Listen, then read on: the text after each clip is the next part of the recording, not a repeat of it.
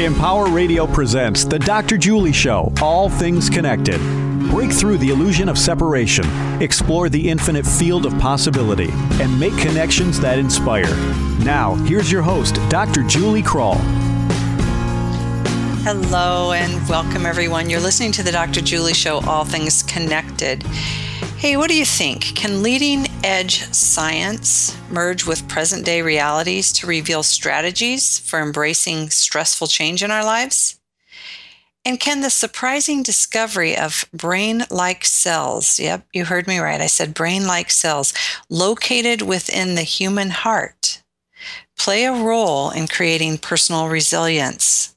Well, we're going to explore this today. The powerful heart-brain connection is now recognized as a portal to the deepest levels of our intuition, heart-based intelligence, and a gateway to the subconscious mind. I invite you to take a few deep breaths, bring your awareness into this moment, open your mind, connect with your heart, and settle into your essential self as I introduce our guest.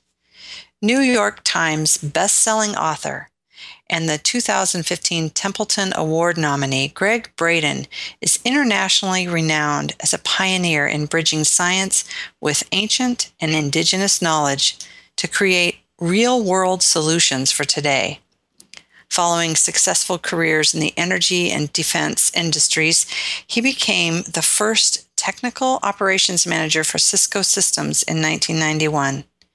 For 3 decades, Gregg has explored high mountain villages, remote monasteries, and forgotten texts to merge their wisdom with the best science of our time.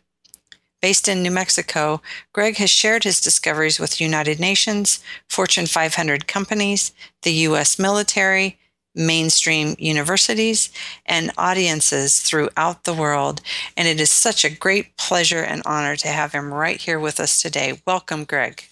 Dr. Julie, I am thrilled to be on your program. I'm really excited about our topic today. I was listening to your introduction, and I thought, wow, this sounds like a really good program. And then I realized, oh, it's our program. It is. And, just introducing you with all those things, you're going to love my very first traditional question, because I have this perennial question here, because we like to set the topic into this meme, and you're going to fit right in. So I'm going to ask you, Gregg Braden, what does all things connected mean to you? All things connected. I think it is exactly what it says. The best science of our time in the 20th and now the 21st centuries is paralleling the wisdom of 5,000 years of indigenous traditions with regard to us, our relationship to our bodies, our relationship to one another, our relationship to the earth, our relationship to the past, our relationship to the future. And the key that runs through each of those relationships is that we are all connected. And we are connected in ways that we're only beginning to understand in the modern world, but nonetheless have been with us from the very beginning. And I think this is one of the keys. I am a scientist. I'm an earth scientist. My degree is in geology, and I was trained as a scientist. And one of the key tenets in science that I learned early on was that if we can't see something and we can't measure it, that it probably doesn't exist. Of course, we know today nothing could be further from the truth. But this idea, we are so steeped in this idea of separation, both consciously in our lives and subconsciously, that it shows up in the way that we deal with life, Dr. Julie. It shows up in our relationships. It shows up in our health. It shows up in our families and our communities. It shows up with the way we try to solve problems between nations. So the science is very, very clearly telling us now there is no doubt that we are deeply connected to our bodies and our world. There really isn't any controversy in the scientific community as to whether or not the connection exists. Quantum physics has dispelled that controversy. Now, the big controversy is to what degree are we connected, and how much influence, if any, do we really have when it comes to our relationship with our bodies and with one another and in the world? How much influence do we have? And I think that's where the leading edge science now is going. So it's a long answer to a short question, but It's a very good question to lead with because it lays the foundation for everything that we'll talk about in this conversation today. Yeah, I really appreciate that answer because it's almost like the given of, okay, we're connected. So now how far can we really take this topic and play with it and understand it and make it real in our lives? And that's one of the things that you've done with this book. Resilience from the Heart, the Power to Thrive in Life's Extreme. You've taken this science and this ancient wisdom and really woven it together with very practical, real life examples for the reader. And I really appreciate that. Well, thank you. That's good for me to hear. So let me ask, do you have a copy of the new book right now? Have you seen it?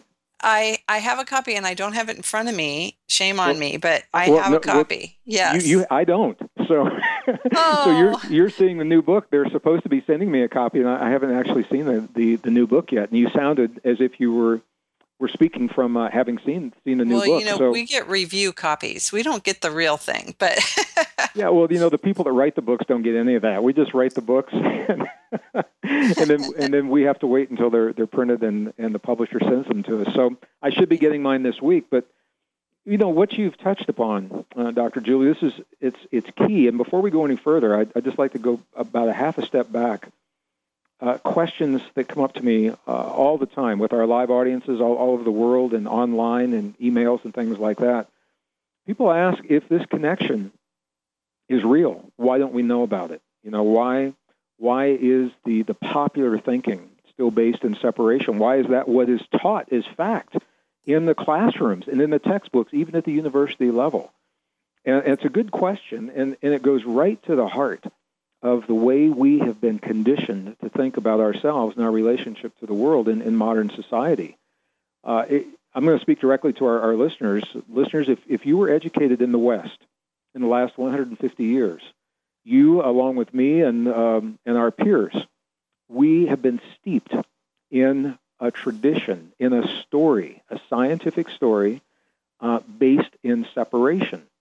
We have been taught that we are separate from our bodies, that we're separate from the earth, separate from one another, and that nature is actually based upon this model of competition, scarcity, and conflict.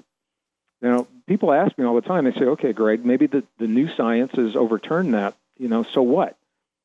What difference does it make? Why is it important in our lives? And it's a really good question because the scientific thinking that reflects all these things that I've just mentioned, it first came out in the late 1800s and early 1900s, precisely when our society and modern Western civilization as we know it, when it was being formed. So these ideas were embraced, and they are at the foundation of the way we live our lives. They're at the foundation of the modern economic system, the modern system of corporations, the way that we share resources in the world, the way that we solve our problems, the way that we think in our relationships with our families when it comes to the healing of our bodies. So all of a sudden, these ideas of separation and competition and conflict, they become key in the way that we think about ourselves and the way we live our lives.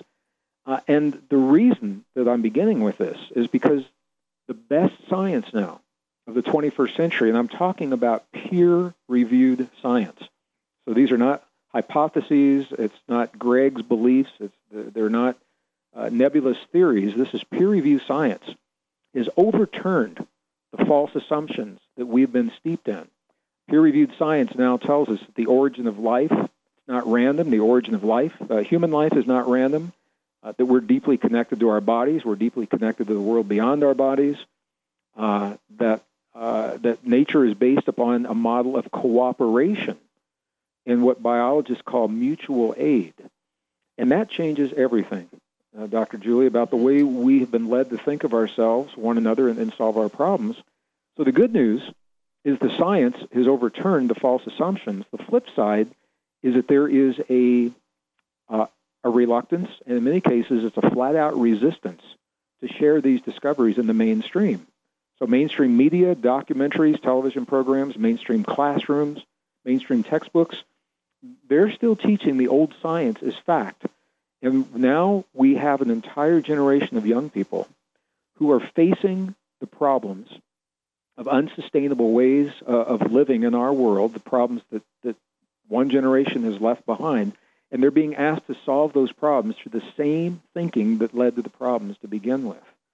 So this is why I wanted to share this information in the book, because our story is changing from one of separation and competition and conflict to one of cooperation and connection and mutual aid. And that makes all the difference in the world. And it begins with the way we think about our relationship to our bodies, and this is where the new discoveries come in that you mentioned about the specialized cells in the human heart. So I wanted to kind of lay that foundation so we can tie into it as we go through our conversation today. Yeah, thank you. I appreciate that. Putting it in that larger context is really important, because this is more than just the mind-body connection that we're talking about.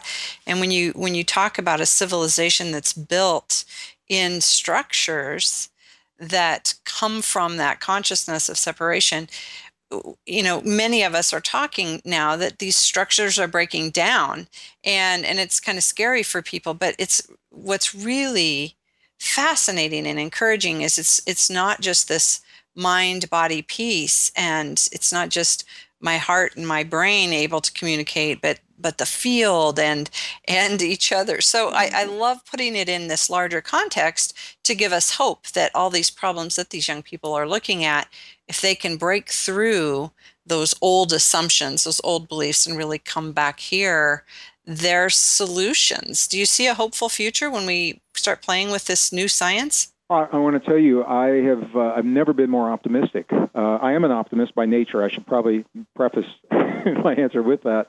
And I've never been more optimistic about our nation, about all nations, about the world, about our future. And the reason is because now we know what does not work. We are the product of a way of thinking and a way of living. And I'm not going to judge it as right or wrong or good or bad. I'm going to say, for the most part, I think we've done the best that we could with what we have known. And we are learning so quickly in one generation what we used to think was true now has become obsolete. And that is rare. I mean, we see this happen over, the span of 2 or 3 generations in the past. But for one generation to embrace a way of thinking and living and master their lives and their world to the degree that they have with that thinking, and then suddenly it's like the rug is pulled out from under everything that we thought was true, and we're being asked to embrace a new way of thinking and living before it is fully in place, without getting lost in the fear of letting go of the old ways. That's where we are today. So I am an optimist, and I'm also a realist, Dr. Julie, and I am under no illusion when I look at the degree of work that it takes to shift a belief system and to embrace what these new discoveries are telling us. And this is, I think, where the philosopher in me comes out. There's a very well-known poet from the 20th century, Khalil Gibran, that talked about what work means. And the way he defined work, he said, work is our love made visible. And when I think about the amount of work that is required for us to embrace these new ideas and implement them in our lives, the way I prefer to think about my optimism is that it is our love made visible. This is us loving ourselves enough and loving the world enough to embrace what we now know are the deepest truths of our existence, and letting the old ways go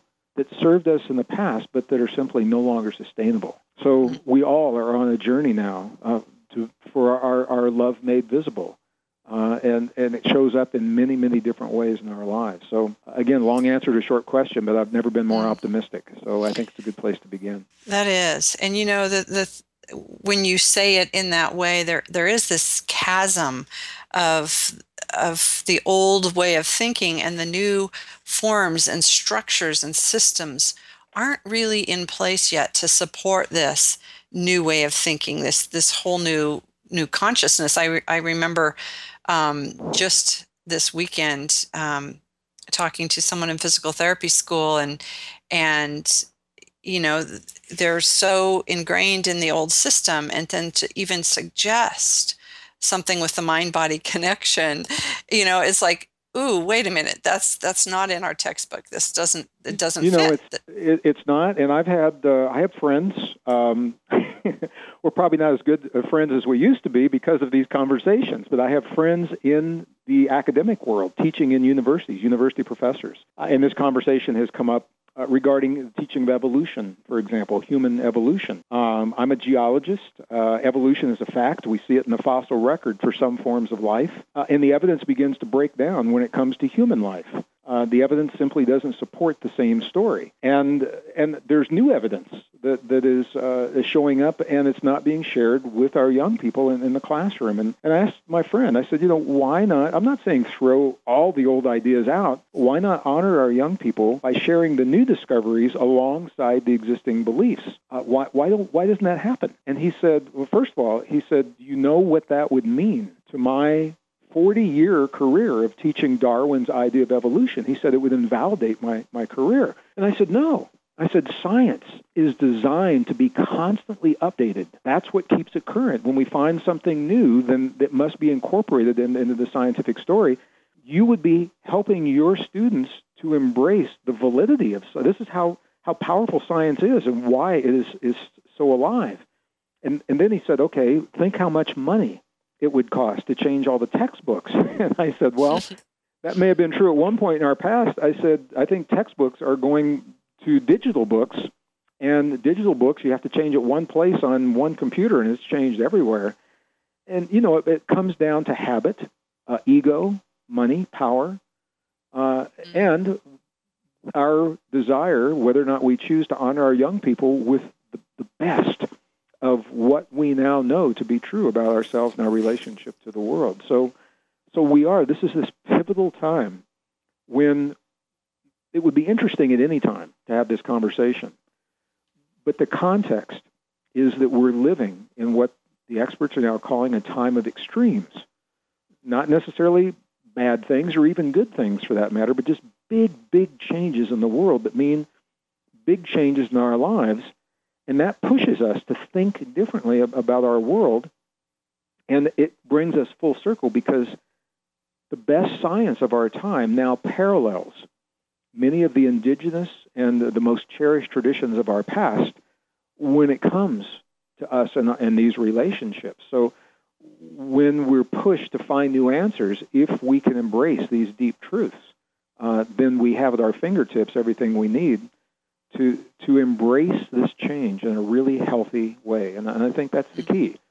Everything's changing. Our lives are changing in ways that we've never seen, that we're not familiar with, probably for most people faster than we've been prepared to accept.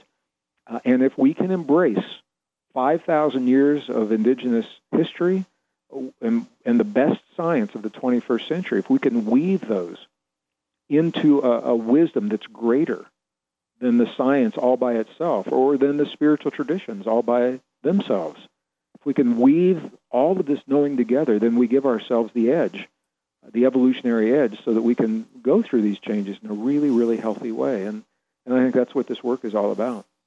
Yeah, your voice is so important in the conversation about weaving those traditions, weaving science and spirituality. And we are so much stronger when we weave it together. But the way that you have done this is really not throwing either of them out. And I think that there is this, if we go back into the old consciousness of separation, if my science isn't right, then I'm wrong. And what we're doing is building on it and weaving the best and continuing to understand. So I really appreciate how you bring spirituality into the conversation. And then it's just as real and black and white as scientific fact in a way. You know what I mean? I think it is, and I've always felt that the better we know ourselves and the better we understand our relationship to the world, the better equipped we are to deal with whatever life brings to our doorstep.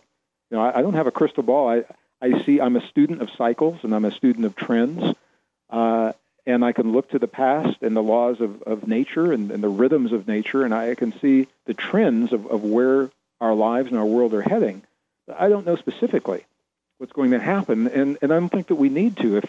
If we embrace the gifts and the abilities that have been with us all along since the time we were born. If we can embrace those, then we have the resilience. We don't have to bounce back from the difficult times of extremes. We have the resilience to think and live in a way that takes into account the realities of our lives and our world. It's a very healthy way of dealing with change. So I'm contrasting two very different things here. Traditionally, we talk about resilience.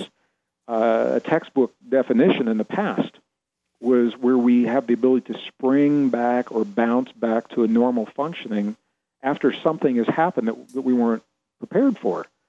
The Stockholm Resilience Institute is exploring another kind of resilience where we think and we live every day in a way that takes into account the realities of our world. So we don't have to spring back, we don't have to bounce back, because our thinking has already led us to a place where we can embrace that change. And that's a very, very different kind of resilience.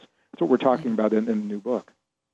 You know what, Greg? I, years ago, I'm a psychologist by trade as well, and I, years ago, did some resilience training with children in schools and the high-risk kids, and it was when No Child Left Behind came out, and Alaska was doing some amazing work.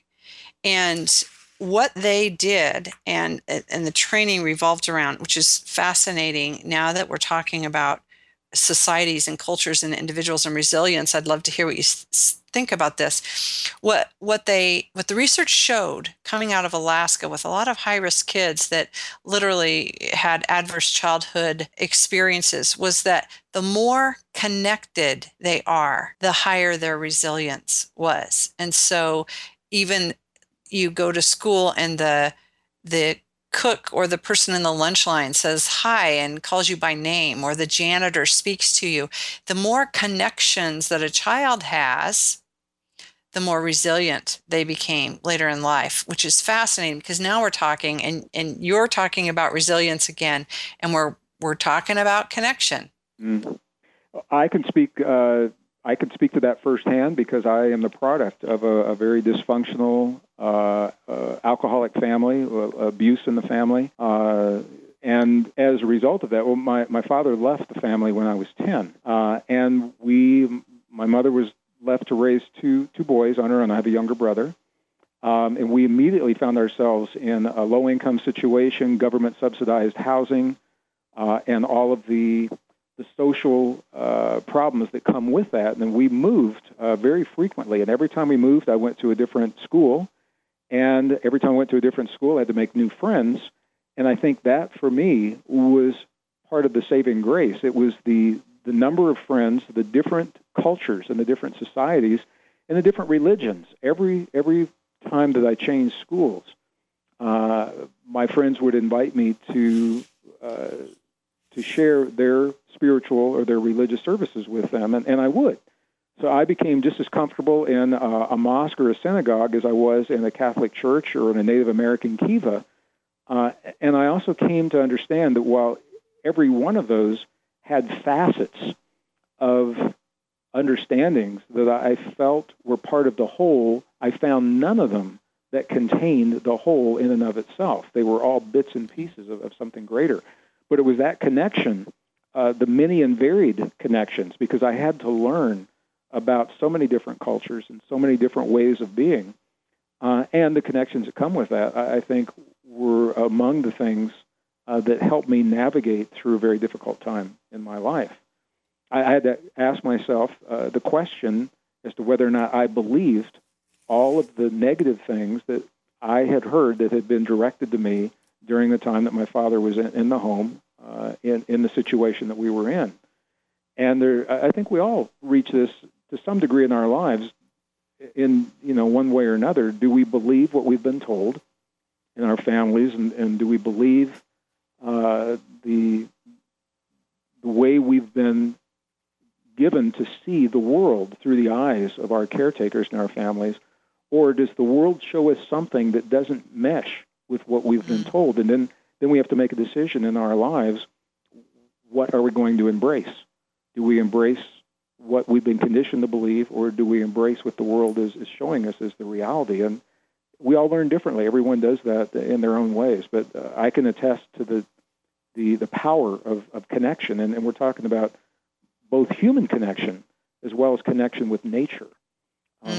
Nature was every time we would move, the saving grace of these places was they would always be close to some kind of a public park or something like that where I could find that nature to sustain me. Yes, we're talking about connection. We're going to talk about the heart. I want to really dig into resilience and really look at the heart here. We're going to take a quick break. We're visiting with Gregg Braden. We'll be right back after this.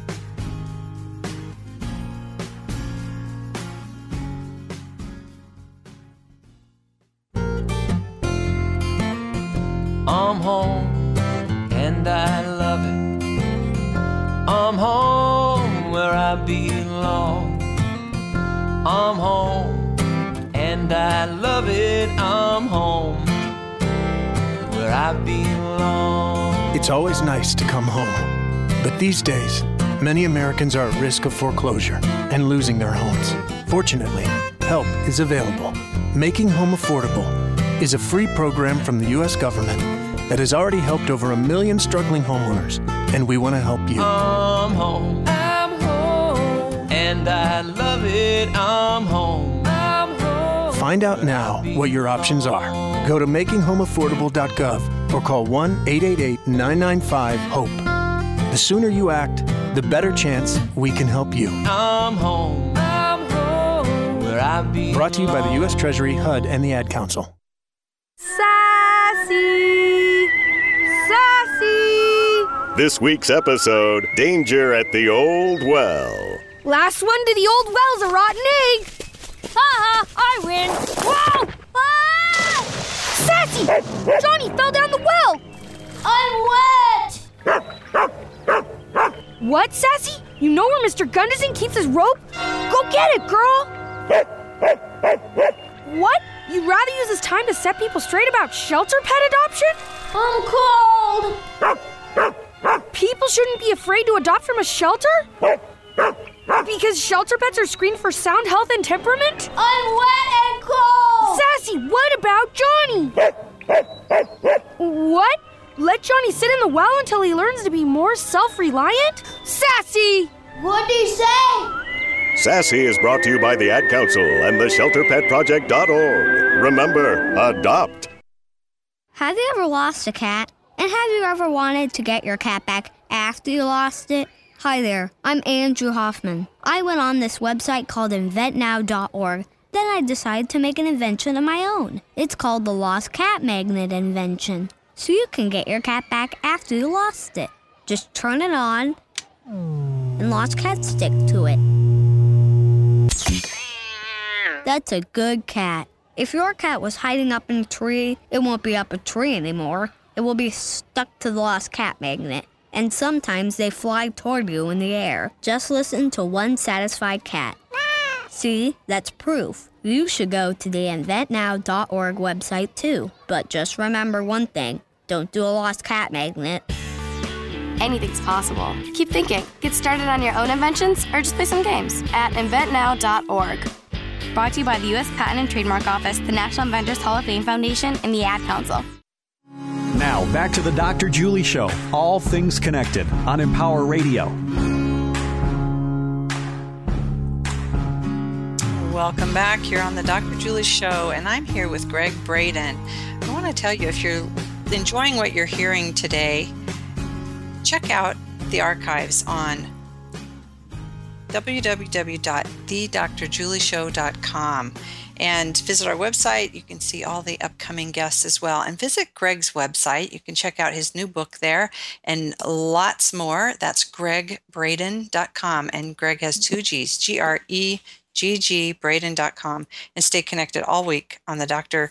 Julie's Facebook page, All Things Connected with Dr. Julie. So we'd love to have you come in and chime in on the conversation. So, Gregg, right before the break, we were talking about nature, and I know that's another really important element in this conversation. And as you were talking, I was thinking about how all of the templates for our healing, for our wholeness, are all right there. We're like holes within the hole. And the systems aren't all here for us to step into as the other systems are breaking down. But it sure is easier to shift in the consciousness of connectedness, this whole within a whole consciousness that really helps us in so many ways. Well, absolutely. And you know, I know some of these ideas, they seem a little abstract for some people, and sometimes a story is the best way to really ground an idea. Do you mind if I share a quick story about precisely the things we're talking about here? Because I wasn't sure where you wanted to go with this, and but I think this really helps. My wife and I live in a rural area in the high deserts in northern New Mexico, and New Mexico has been especially hard hit in two ways by the changes that we're talking about. It is one of the least populated states in the nation, and one of the lowest, I think it's second or third lowest per capita income in the nation. So poverty has been a big problem in New Mexico as well. And a lot of people here, they live agricultural lifestyles, had farms in their families, for 200 or 300 years. And they've been especially hard hit by the downturn in the economy, as well as climate change. And they're selling farms, selling ranches, things like this. It's just been a really, really difficult time. So a good friend of mine, his name is Ken, has been a builder of ecologically sustainable green homes here in the desert Southwest for over 30 years. Does a beautiful job and hires, I think, 35 or so people in his crew, and had just taken on the largest project of his career when the economic downturn happened in 2008, when the economic crisis of 2008. Not only the economy tanked, but the housing market tanked, and he lost everything. He lost the ability to sustain his own life. He couldn't take care of his crew.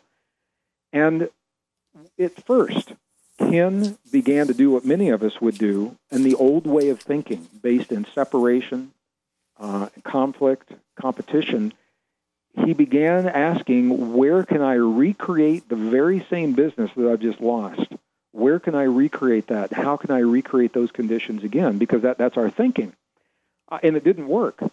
And he was really struggling. And when Ken tells the story, he does a beautiful job, much better than I can probably honor here.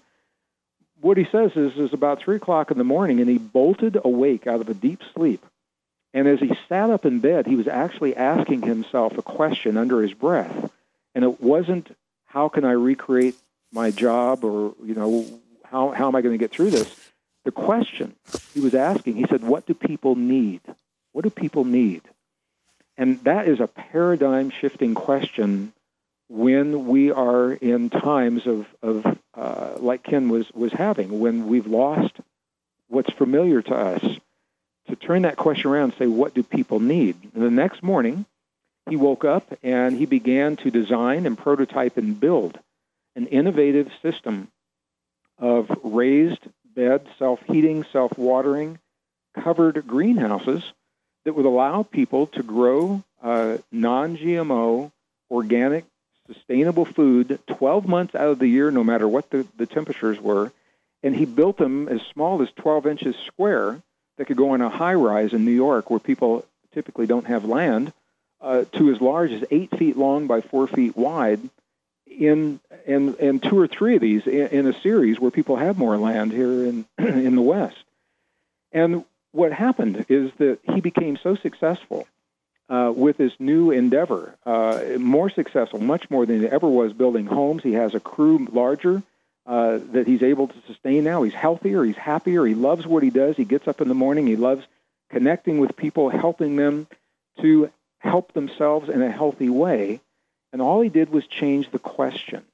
So this comes back to this story, the scientific story of separation. If we lived in that world, it would make sense to ask the old question that many of us have asked when we enter into a relationship, a job, a career, healthcare decision. We say, what can I get from this decision? What's in this for me? How do I benefit from this? So in a world of separation and competition, that makes sense. But we don't live in that world. And science is telling us we live in the world of connection and cooperation, which means that question has to change. And Ken is a beautiful example of this. He went from what can I get from the world that exists to what can I offer? How can I contribute? What can I share? What can I give to the world that's emerging? So he didn't say, how am I going to benefit? He said, what does my community need? And in answering that question, he did benefit, but that wasn't the primary reason for what he was doing. And that is a beautiful example of a shift in thinking right now that we're going through as individuals and society, as a world, because we are so connected as a world. The old ways of thinking and solving the problems aren't working any longer. When we can help one another, we benefit as well. Ken is now thriving to a degree greater than he ever did in his housing business during the worst economic downturn in 70 years in one of the lowest per capita income states in the nation. He's healthier, he's happier, and all he did was change the question. And if our listeners haven't done so, I'm going to invite our listeners to do this. Many people I know are on the fence about jobs or thinking they may lose them or they're not going to lose them, but they're not happy with what they're doing any longer. And they're saying, where do I go next? This is the paradigm shift. And I ask myself this question many times every day. What can I give? How can I contribute? What can I share? What can I offer in this situation? And when we do that, we're reflecting the deepest truth of the most fundamental law of nature, and that is the law of cooperation and what biologists call mutual aid. So I think it's a beautiful example of how these sometimes abstract ideas can actually play out in our everyday lives. And I wanted to share that just to anchor that idea before we move on into heart-based resilience. I really appreciate you adding the words mutual aid into the conversation. You know, Barbara Marx Hubbard and other evolutionary thinkers really talk about, you know, the greater complex systems and bringing people together. But when you introduce those two words, just even the resonance of it feels nice. But it's about our cooperation. It's really not about all of us networking more, cooperating more. It really is finding our fullest expression within the whole, and then everyone is like activated in this mutual aid new way of being. I love that. Absolutely. I've seen your website many times, and I see all the friends and people I've shared the stage with and toured with over the years. Bruce Lipton, Barbara Marx Hubbard, Larry Dossey, all have similar message. We all learn differently, and it comes about in different ways. But it's all about the connection and all about the shift. We're living, our story is changing. And our story is changing from one of separation and competition and conflict to one of connection, cooperation, and mutual aid. And that idea is showing up in our everyday lives. And for anybody that has a doubt that we're in that shift, I mean, even the skeptics that say, what's the big deal about the change? The economic system of the planet in the last month has shaken some people's beliefs right to the core. They're saying, what's going on? Why did this happen all of a sudden? It didn't happen all of a sudden. It's been happening. They may not have been aware of it. But the economic system is one of these places. It's based in the false assumptions of competition and conflict that are unsustainable. And as those unsustainable ways break down, sometimes they do so pretty quickly in ways that we're not expecting. But it's an opportunity for us to, whatever we replace those ideas with, to base those in what we now know are the deepest truths of our existence. So when it comes to the way we work together, that's cooperation and mutual aid rather than the violent competition and the conflict of the past. I spoke at a gathering 2 weeks ago, and there was a bunch of bankers and some attorneys and a whole wide range of people. And I think you'll appreciate this because this is a lead into our brain-like cells that we found in the heart, and this heart intelligence, which is really, I really want to hear you talk about the science. But I challenged them. I challenged them to take their heart to work. And we talked about heart intelligence. We talked about this energetic field and what's really going on with the research. So it was really quite fun to just say, take your heart to work. And these bankers and others were just looking at me like, huh? So let's talk about this brain resilience and these brain-like cells, resilience from the heart. What are we learning, and how can this help us get through these stressful times? Well, this is something I'd love to talk about, and I wish we even had more time, because there's so much we can say about it. But I think a good place to begin is, for most of us, we were taught in our formal education, the master organ of the body is the brain. And it's easy to think that way because of the relationship the brain has with our bodies. It certainly creates the chemicals, and so many of the sensory functions are based in the brain. What we're now beginning to understand, however, is that the brain receives the instructions. It is informed by something that's happening in the human heart. The heart and the brain work together. So while the brain may release the stress chemistry or the healing chemistry or the powerful immune response or anti-aging hormones or whatever these things are that we're talking about, it doesn't just do it on its own. It does it as a result of signals it's receiving from the heart. And interestingly, those signals are created by the way we feel about ourselves and our relationship to the world, our emotions.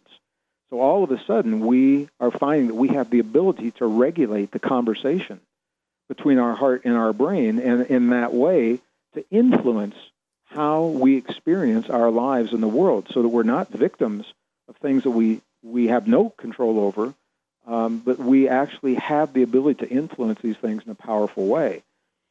One of the places where this research has really taken scientists by surprise is the discovery that you've now mentioned, an intriguing sounding discovery. In 1991, scientists in Montreal discovered the existence of approximately 40,000 specialized cells in the heart that are called sensory neurites.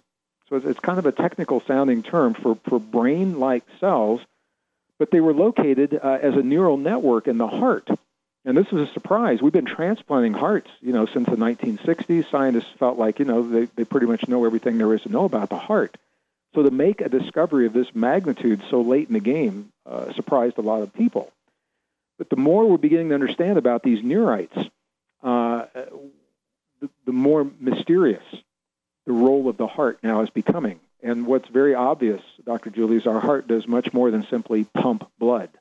You can build a machine to do that. But what the scientists now have found is that these neurites, they have the ability to think independently of the brain and our head. They have their own thoughts. They have their own memories. We can remember things in the heart independently of the cranial brain. We can learn in our hearts independently of the cranial brain. So there's an entire conversation we can have about the power of the heart independent of the cranial brain, and I'm happy to have that.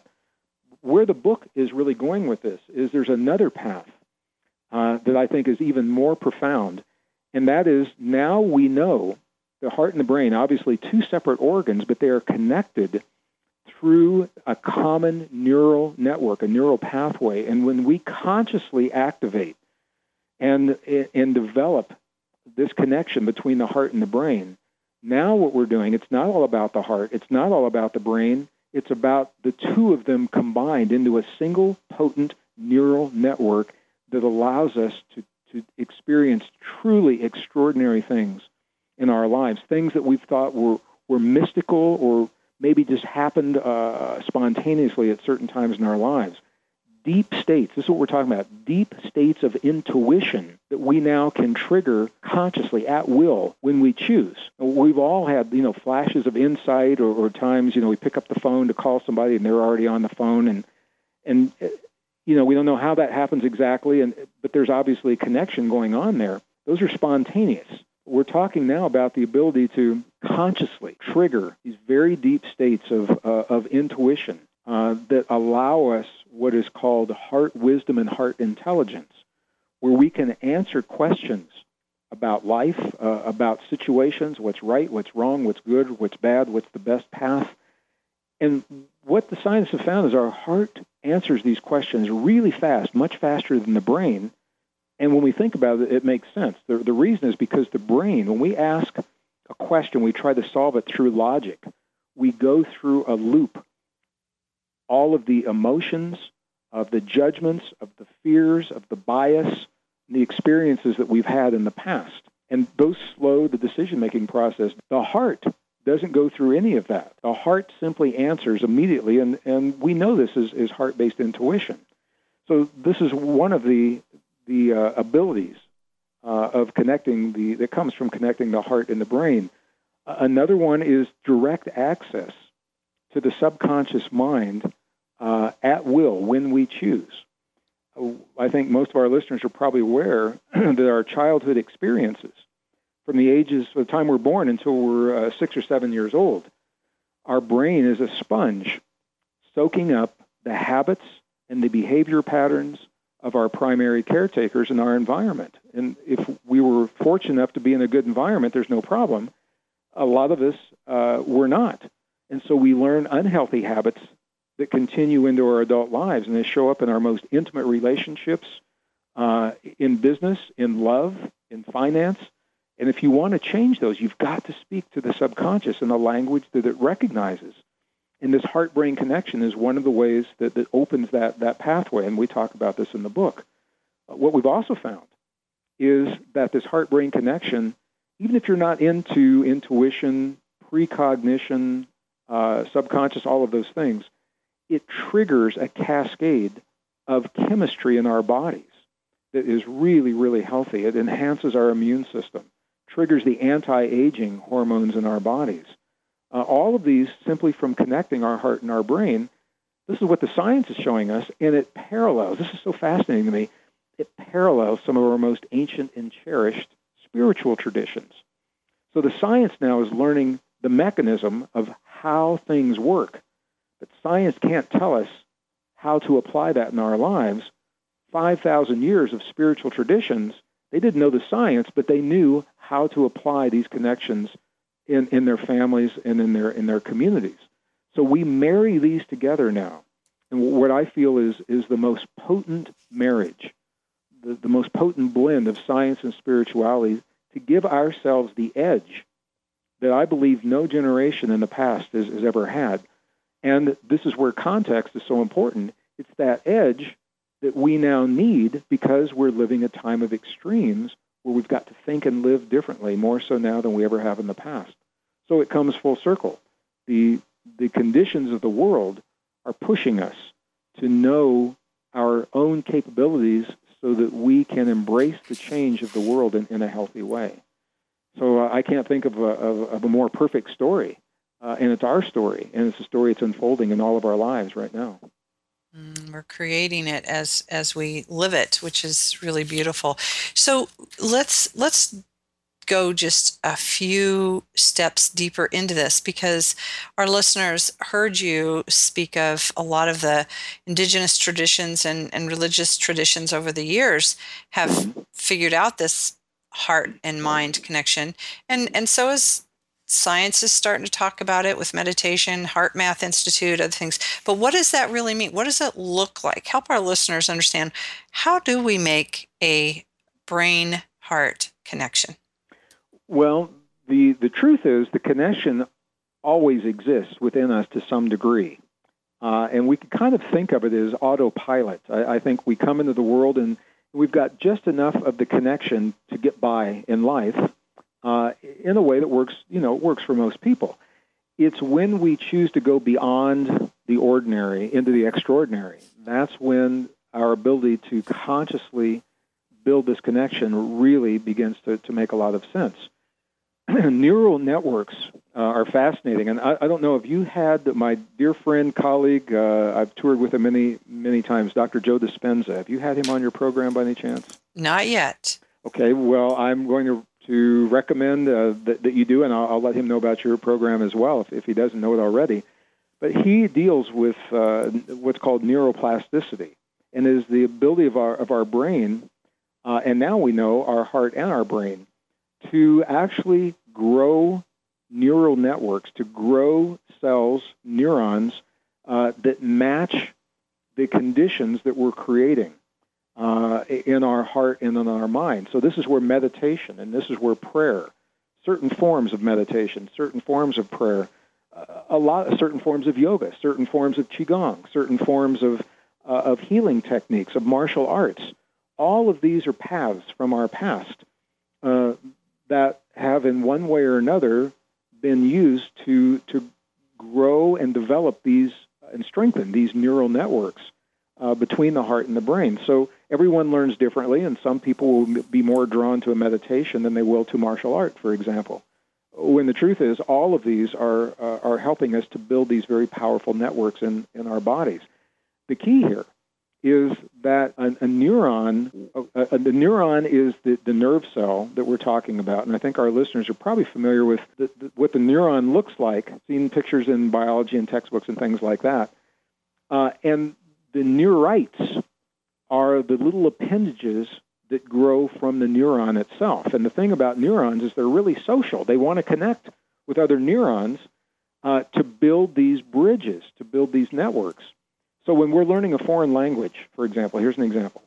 If you're learning a foreign language and we first go through the new words, they sound funny, and connecting the words into a sentence, we have to really put some effort into that. And people that have done this, our listeners, they'll relate to this. All of a sudden we wake up one morning and it's like right there. We're thinking in that language, we're thinking in French, or we're thinking in Spanish, and the words come to us very easily, and you say, well, what happened? What changed?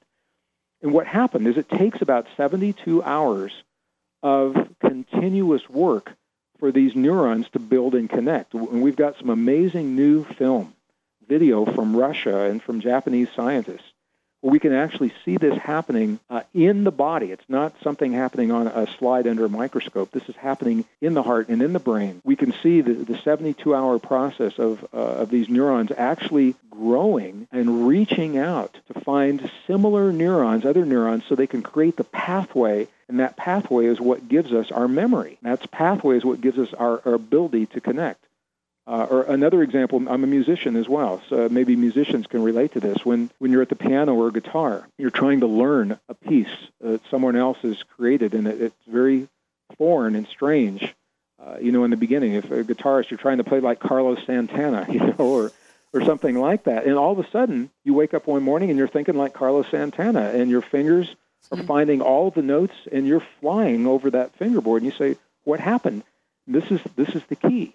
And this is why the repetition and the practice actually builds these new pathways that allow us to have these abilities. It's like a muscle. But if we have never known we had the ability for intentional intuition, or we never knew we had the ability to consciously go into the subconscious at will, or to do some of these other things, then we've never exercised those muscles. So the book is talking about strategies and techniques, and actual practices based on proven science as well as indigenous traditions. How do we do these things in our lives, and how do we know that they really work?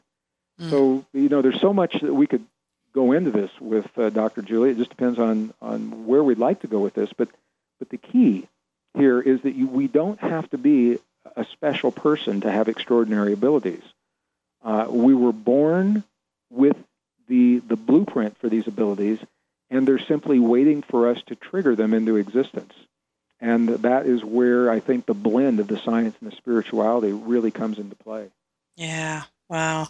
Yeah, I'm like my jaws on the floor, just taking all this in, and I just really want to pause and breathe it in. It's so much. But we just have a couple minutes on the show, and when I was listening to you talk about literally creating the neural pathways, we're creating it as we're doing it. And again, it's another template for us in the world right now to just begin to serve the emergence of what's happening, serve the evolution, just hop in, and the new pathways will be built as we're being it. They will. And in addition to that, to come full circle with where we began this program, what the science now is showing as well is that our resilience to change in our lives is directly linked to what's happening in our heart, specifically what is called heart rate variability. HRV is the acronym. It is the distance on the graph that we see of an EKG between the peak of one heartbeat and the next. And when we're very young in life, that distance varies with almost every heartbeat. So we have tremendous heart rate variability young in life, and that's because we need to adapt to change quickly. As we get older, we become set in our ways, rigid in our thinking, and it's actually reflected in our heartbeat that our HRV, the heart rate variability, becomes less and less, and change becomes hard for us. Connecting the heart and the brain restores heart rate variability, and it can happen literally in a heartbeat. It happens very, very quickly. All we have to do is be aware of what's possible and then embrace these traditions in our lives. So then the book talks about those things as well. So connecting the heart and the brain accomplishes all of these things simply through that connection, and probably brings us closer to our truest nature and to really answering the question, who am I? When we have this experience, we have the fullest expression of ourselves, and we begin to answer that question in new and powerful ways. Oh, beautiful. Greg, thank you so much for being with us and our listeners today. This has been fantastic. No, Dr. Julie, thank you for being such a gracious host, asking really, really good questions and allowing me to, I realize I did most of the talking, and, and I appreciate the opportunity to share these things. Oh, thank you. I appreciate it. Maybe you'll come back again, and we'll do this again. In a heartbeat. I'd love to. Okay, thank you. Thank you, listeners. We'll see you right back here next week.